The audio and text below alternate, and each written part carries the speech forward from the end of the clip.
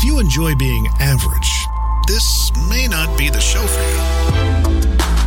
This is where you can learn the skills and mindset to turn mediocrity into excellence. You're listening to Against All Average with Kyle Tolzman.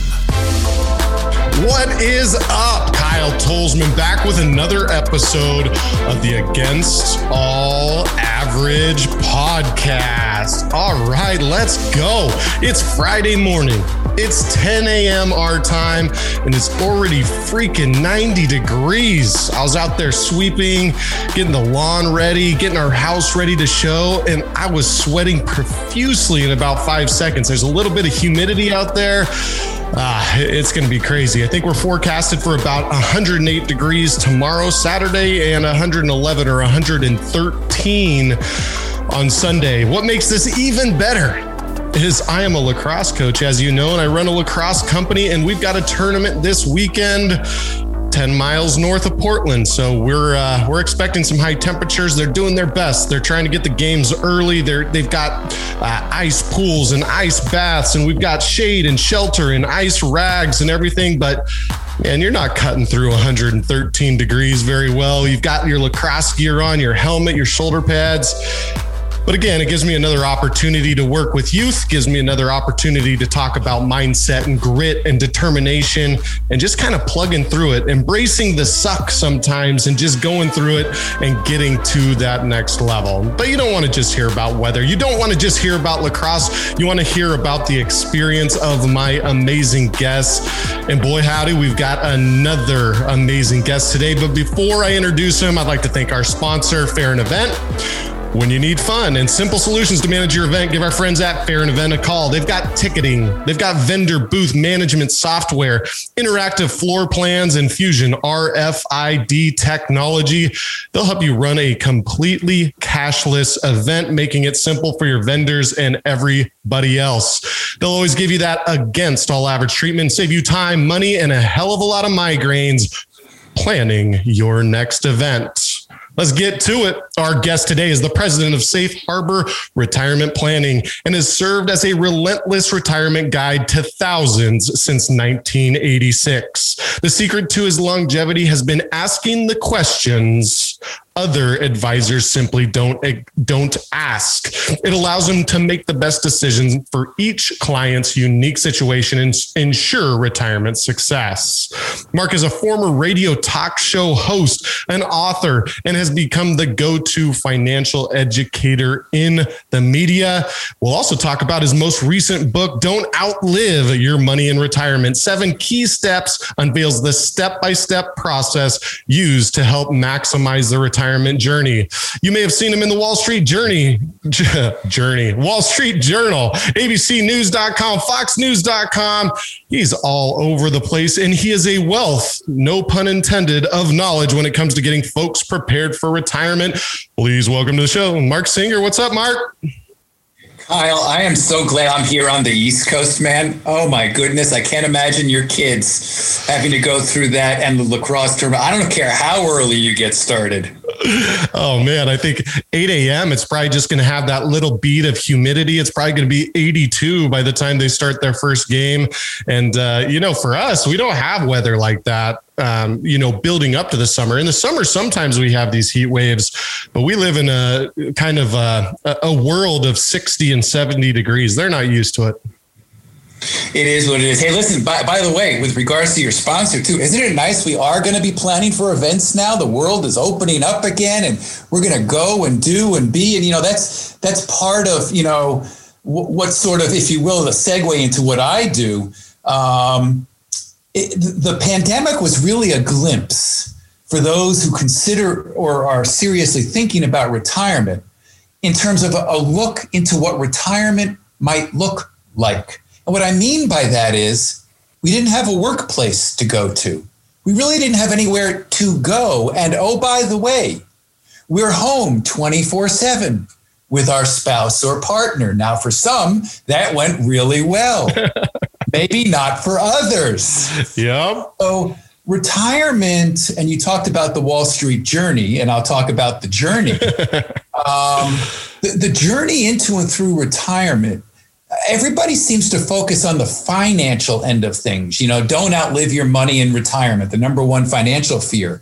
But we really focus as much as on that as we do the other big fear is, well, what am I going to do the rest of my life? Why am I getting up in the morning? Where am I going?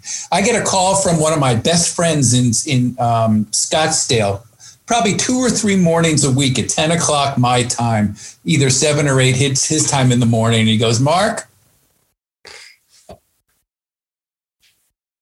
yeah, I'll make it till 11. I'm not sure exactly what I'm going to do. And then I think I'm going to go to lunch. And then after that, I'm not sure. I mean, he has no kids, no family. He shows a couple of Corvettes, and that's about it. That's not what I would define as a successful retirement. A successful retirement for many, I hear from my clients is, gee, I don't know how I had the time to work before. They really fill their time. There's a sense of purpose, something to reward us and the people we're with. And we lose a lot of that when we leave the workplace. Yeah, I 100% agree. As I look, and I'm not at retirement age, I wish I was planning for retirement here in the next 3 years. And I always try to find jobs where I'm as close to doing what I want with each and every day that I possibly can. But you're completely right. When a human being no longer has purpose, that's not success. That's not retirement. That's not fulfillment to me when I look at it. So it seems as though when you coach up your clients and you bring on somebody new, it seems almost that the conversation talks about finances last. Well, actually, yes and no. So in the planning process, the 7 steps, we really start with the financial side of things just to get a framework, just to understand it. And let me share with you, if I will, the foreword of my first book.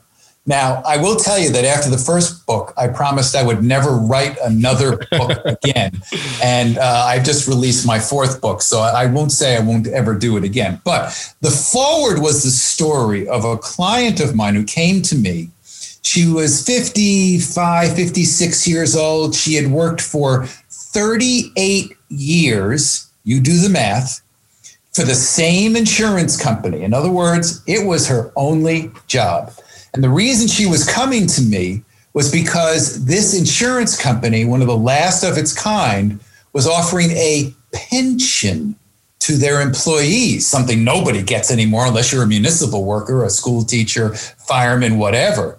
So she had reached the stage where she was fully vested in her pension. And no matter how much longer she worked, she wasn't going to get any more of a pension. So the question was, in essence, could I retire today? So we did the planning for the finances. And we focused on the cash flow and, Social Security later on and, proper all the stuff you normally do for money, the money side of things. And we came up with a plan for her and we all agreed. You can go to your HR department tomorrow if you want to. Hand in your paperwork. You're done financially. So we set up a meeting for about 3 weeks after that meeting. And she comes into my office and she sits down. And she starts crying. And it's like, oh my goodness, what did I just do? Can we talk? And in essence, what she was saying was, I've had a reason to get up every single morning, a place to go to. I am a respected member of a growing community. The workplace is my home. It is what defines me. I can't retire. And for her, she had to settle into the other side, the non-financial side, the journey. It took her 2 to 3 years before she agreed with herself and her husband that she would finally retire. So what ends up happening is the planning process is we do start with the numbers because you got to start somewhere. Either you can or you cannot retire. The numbers will tell us that. But once you do that, you can put that to the sidelines, and now you talk about purpose. Now you talk about meaning. Now you talk about getting fulfilled. How are you filling your time? How are you getting rewarded? What are you going to do? How are you going to live with your partner, your spouse? I mean, that's a big deal. So we have to understand roles and boundaries, and that's not finances. But I think you do start with the financial side of things and then figure out how you're going to do those 40, 50, 60 hours a week you were doing before when you were working. Yeah. And I saw that just with the pandemic. I'm a school teacher by trade is one of the jobs that I have. And our online school, Mark, grew from 150 kids to 1,500 overnight. Wow. So I think there's an additional 10 to 15 teachers transferred. And I was like, hey, I'll do whatever we need to do in this pandemic for the kids to get through this. But I start to get a glimpse of what you're saying is some days I was so free and so flexible because I caught up on my grading. I didn't have any kids to tutor. And so my 8 to 12 hour days from being an in-school teacher and a lacrosse coach, that's like 12 hours of my time sometimes turned into 2.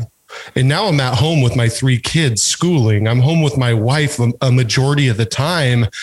And you're completely right. There's some serious adjustment there. And sometimes I was like, am I fulfilled? Am I still living my purpose? I feel like I have so much more in the tank, but I'm frustrated because now I'm contained at home. So I completely get that. You got to run the numbers first, but then it becomes an emotional decision. Are you actually ready to retire?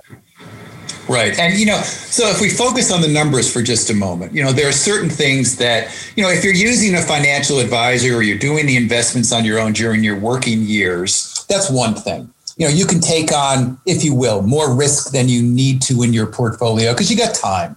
Markets go up and markets come back down, and then they go back up again, and then they go back down again. So that just is what you want to do. And your goal while you're working is to accumulate the biggest nest egg you can so that when you go to retire, you can generate the income that you need for that next chapter of life. Now, when you go to retire, however, you need to redefine what kind of risk you're going to take on your portfolio for numbers of reasons. The very first reason is this is a time, these first 2 or 3 years, once you retire, the most vulnerable you'll ever feel with your money because you're no longer working, you're no longer contributing to your retirement plan.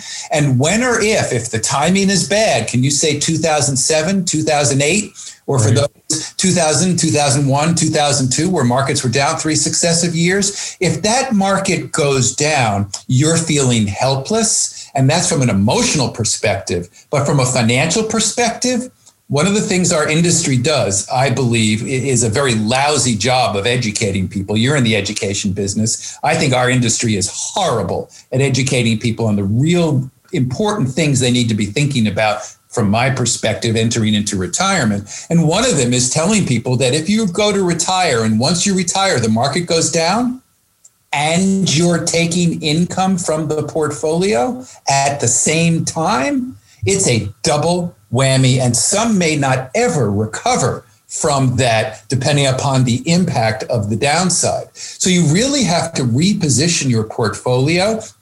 But it's not about focusing on the investments. That's another thing I think our industry does a lousy job of. Every commercial is about, did you outperform? How did your portfolio do this week? Who cares? Okay. As you go into retirement, it is so much more about cash flow. And once you identify how much income you need from your portfolio, then and only then you start to allocate your portfolio in such a way to generate the income you need. You don't want to take on more risk than you need to in order to generate the income that you need. So you have to, the number one step in the 7 steps is cash flow. And the other side of it is in retirement, cash is king, right?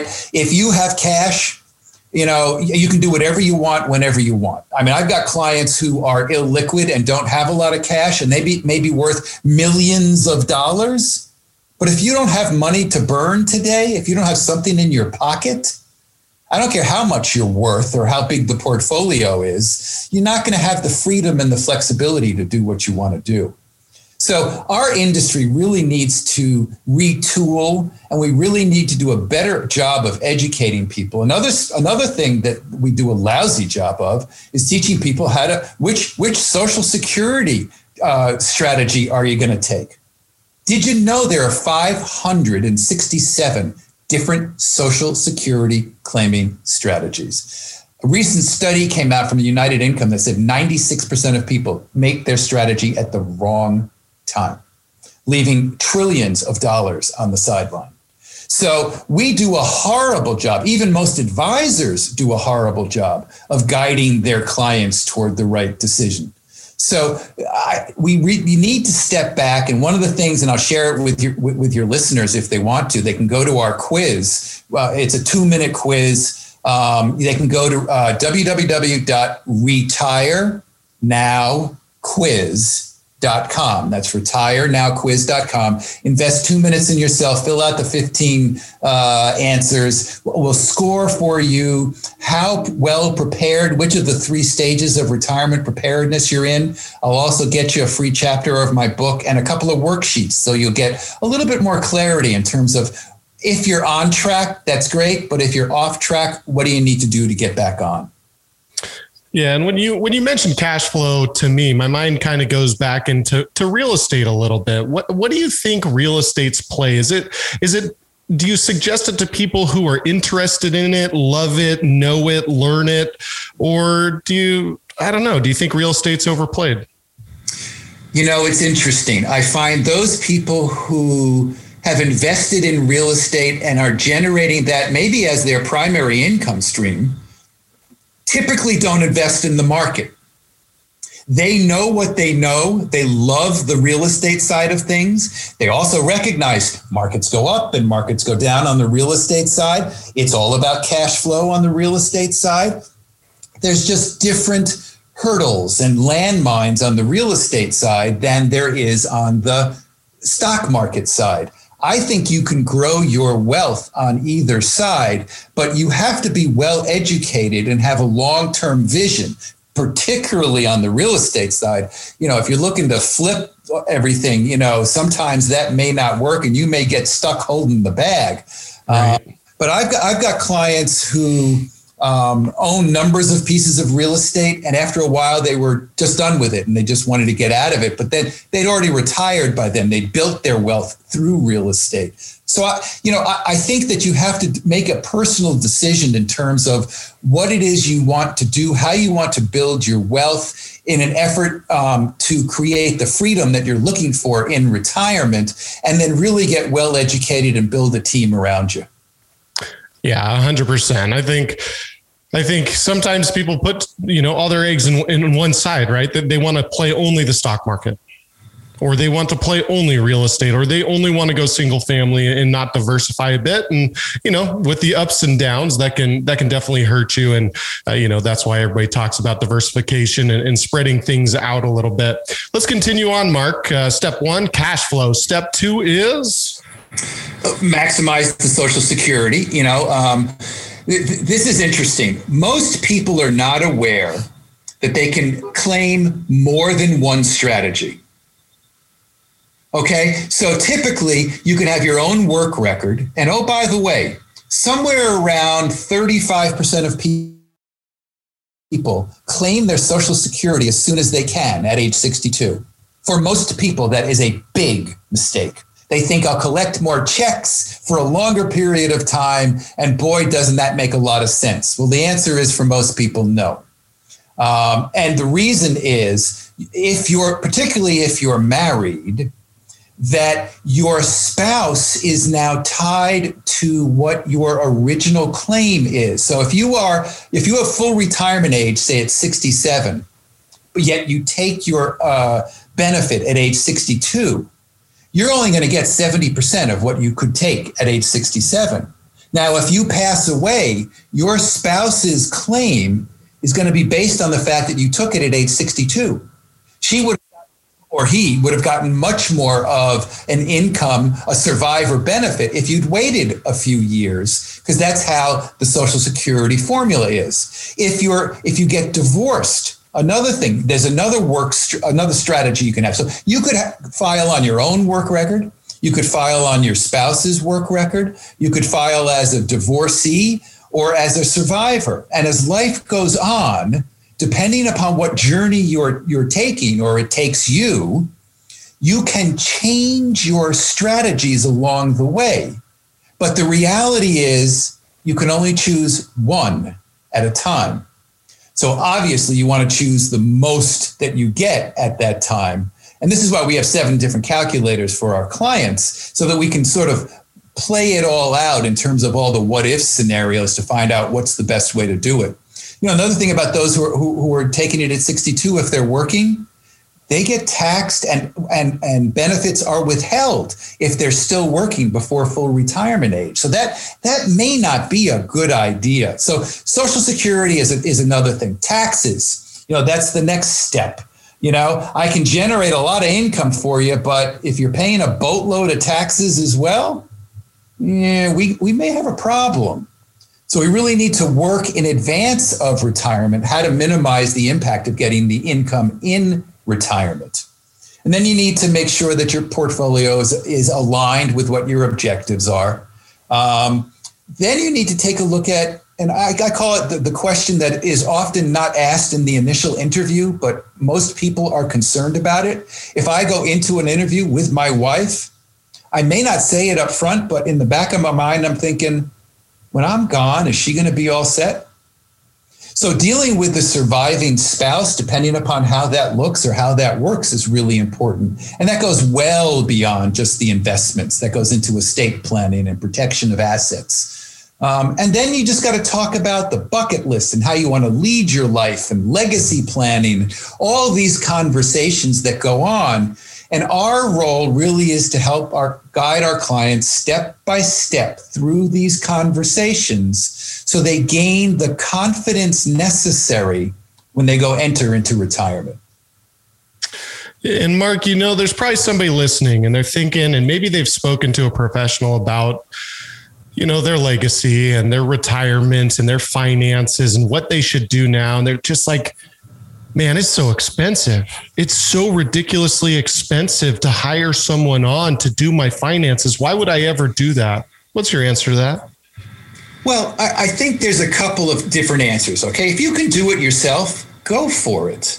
There's no magic bullet that we do. I've just been doing it for 32 years. So I have a pretty good sense of, there are industry standards in terms of how we get paid because we are for-profit organizations. So if you feel that there is value in paying someone, then it's a good formula. If you don't think you're in the right relationship or you're paying too much for that relationship, then, and if you cannot do it on your own, then you need to go out and just start interviewing and asking questions so you can find yourself in a place where you are going to feel confident. So here's the question. If you're constantly concerned or worried about spending money today because it may not be there tomorrow, then you probably need to find somebody to help you gain the confidence so you can enjoy the journey. And therein lies the question, if then you can start to delegate and work with a professional, it's going to cost, just like hiring the accountant or hiring the attorney. You could do your own taxes and do your own estate planning, but we find value in paying professionals to do certain things for us. I can't do plumbing, so I don't care how much I pay somebody to come in and fix the pipes. Right. That's just me. But I like to have a good professional team around me because I don't know everything. I know what I know, and I know there's a lot of things I don't. And if I'm going to succeed, I need to bring on a good, solid team around me. And if they're helping me accomplish my objectives, then it's well worth that investment in myself. And everybody listening out there, that is an entrepreneurial skill. You can't do it all. Your job is to find ways to make your work day focused on the money producing activities. So if you can pay somebody to bookkeep, if you could pay somebody to be your accountant, if you don't know a darn thing about Facebook ads, Facebook marketing, outsource that. Stay in your power zone to generate that income. Mark, as I was hearing you speak, I actually had a question in my head. If I'm going around and I'm going to try to find my next financial advisor, what do you think a couple quick questions should be to open up that conversation?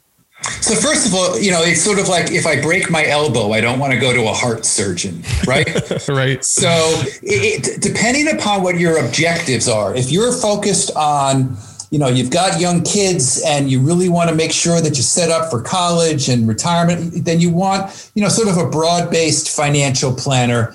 You want to ask them who their typical clients are. What's the profile of the person that they're working for? How old are they? How long old are the clients? How long is the relationship with these clients? What is the net worth of the clients? I mean, if you walk into an office and the net worth of the average client is, let's say, $10 million and you have $100,000, it's not the right fit. So you have to ask that question. You also want to find out how they get paid. And there is no right or wrong way to how they get paid. And there's really three kind of ways to get paid in this industry from an advisor's perspective. They can get paid on straight commission. I don't think there's anything wrong with it as long as it's fully disclosed up front that they're there to sell you a product. If you agree to that, then that's a good relationship for you. Then there is the whole process of doing the planning and the consulting, where you actually pay a fee to set up a blueprint, a financial plan, a business plan. That fee could run anywhere from $500 to $5,000, depending upon the complexity and what your objectives are. And then there can be the fee to manage the money for and with you. And that can typically run anywhere from, let's call it one percentage point annually. It could be a little bit higher, could be a little bit lower, but that's sort of kind of the industry standard. Then you also want to ask them, who do they work for? Okay. They may work for a particular entity, therefore have a particular bias, the entity's bias. Or are they independent? I have my own bias. I am independent. So I can put my client's needs at the center of the relationship. We call it being client-centric. We want to make sure that whatever we do, we are moving forward on the same side of the table as the client.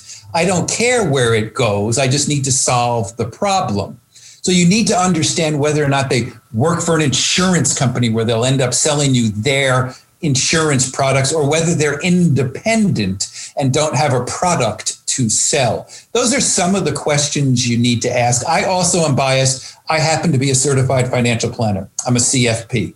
So you could go on CFP board, CFPBOARD board.org, and you could find a CFP candidate in your area, or you can just get referrals from from friends or families or colleagues, to see. But those are some of the questions that I think are important that you must ask, because if the relationship fails, you are as accountable for that failure as the professional is. You need to ask the questions up front to make sure that you're in the right place. 100%. That's some gold nuggets right there. Just making sure that you feel good in the relationship, because if somebody's managing your money, you want it to calm you. You want it to reduce your stress and know that your family's taken care of, know that your kids are taken, that kind of thing. So it is a big decision, but those three areas definitely are some quick questions to get out of the way so you're confident in that relationship. Mark, as we're rolling here, I kind of want to go a different way. And I want your opinion on this. We've got plywood sheets going for $65 that they used to go for $12. We've got 2x4s and other dimensional lumber up. Wood futures are going down a little bit, but we're still seeing the same pricing at Home Depot. Gas is up a little bit. Things seem a little bit inflated. What the heck's going on? Listen, we were coming out of one of the most extraordinary periods in the history of the market and the world. We saw the most precipitous drop in the history of markets last March. or late February, early March. And then we saw the most incredible increase in the course of 2 or 3 weeks. It went up at a high at a level that we hadn't seen in history either, back to back. So, there is a whole bunch of issues with regards to the whole supply chain. How do you get your goods? And that is just one of the reasons, the supply and demand math, if you will, that you're now seeing the types of inflation. Now, lumber and wood are certainly different. They're at the much higher end of the scale. I mean, if you're doing your kitchen right now, I feel sorry for you because it's going to cost you 30% more at least. If you're trying to put on a deck, or even we built a vegetable garden last year and we couldn't even find wood regardless of the pricing. But your real question is, what do I do with my money now that inflation's head seems to be showing at some level? And the answer needs to go back to the overall planning and your objectives. We are not invested for this week. We're not invested for this month or this year. You've got long-term objectives. You've got medium-term objectives. You need to have a portfolio that is going to weather or be all weather, regardless of whether markets are going up or down. And the reasons markets go up or down are varied. Inflation, believe it or not, now that it is rearing its head, is it quote unquote transitory, as you see in the headlines and people are talking about, which means they think it's going to be short term? Or is the Fed in the right direction where they're going to try to hold inflation at 2%? Believe it or not, the market doesn't really care at the moment about the conversations. They still are chugging along at historic record highs. So the market is kind of sort of baking in the fact. Remember, the market is priced out today what it thinks it will be tomorrow. It's not priced out what you're going to go buy at Home Depot today. Right. So they're already baking in the fact that there is going to be some element of inflation. I believe they're baking in the fact that it's certainly not going to be hyperinflation. We'll see some tick up. What we're seeing now will come back down because the supply chain issues will come back down. We're going to go back to sort of a quasi-normal world. But I'm not concerned, and I communicate to my clients in advance before they ask the question, by the way. I think that's also an important component of when you talk to an advisor and interview them. How do you communicate with your clients? We're very proactive and we try to answer the questions before they become questions. And inflation's been head on, and we write to our clients about the fact, hey, listen, you've heard about inflation, you've heard about this, you've heard about that. This is how we're thinking about it. This is how some of the experts are thinking about it. And I think as a long-winded way to answer your question, what do I think about inflation? It's here, it's coming, but you shouldn't be concerned about it if you've done the planning. You can make some minor adjustments to your portfolio, but I wouldn't overreact.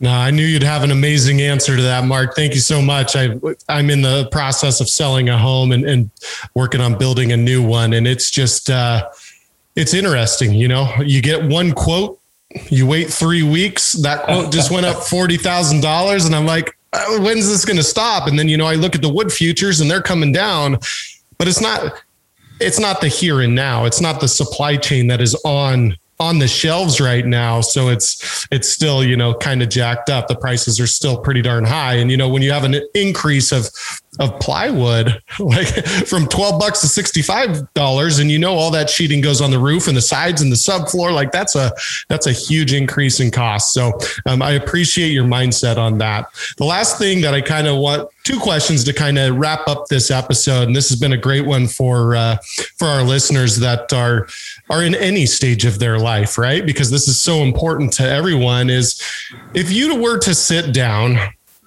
and let's say a family that is married comes sit down, they're about 40 years old. They've got 2 kids that, let's say they're 5-year-old twins, and they come to your office to start talking about what's going on.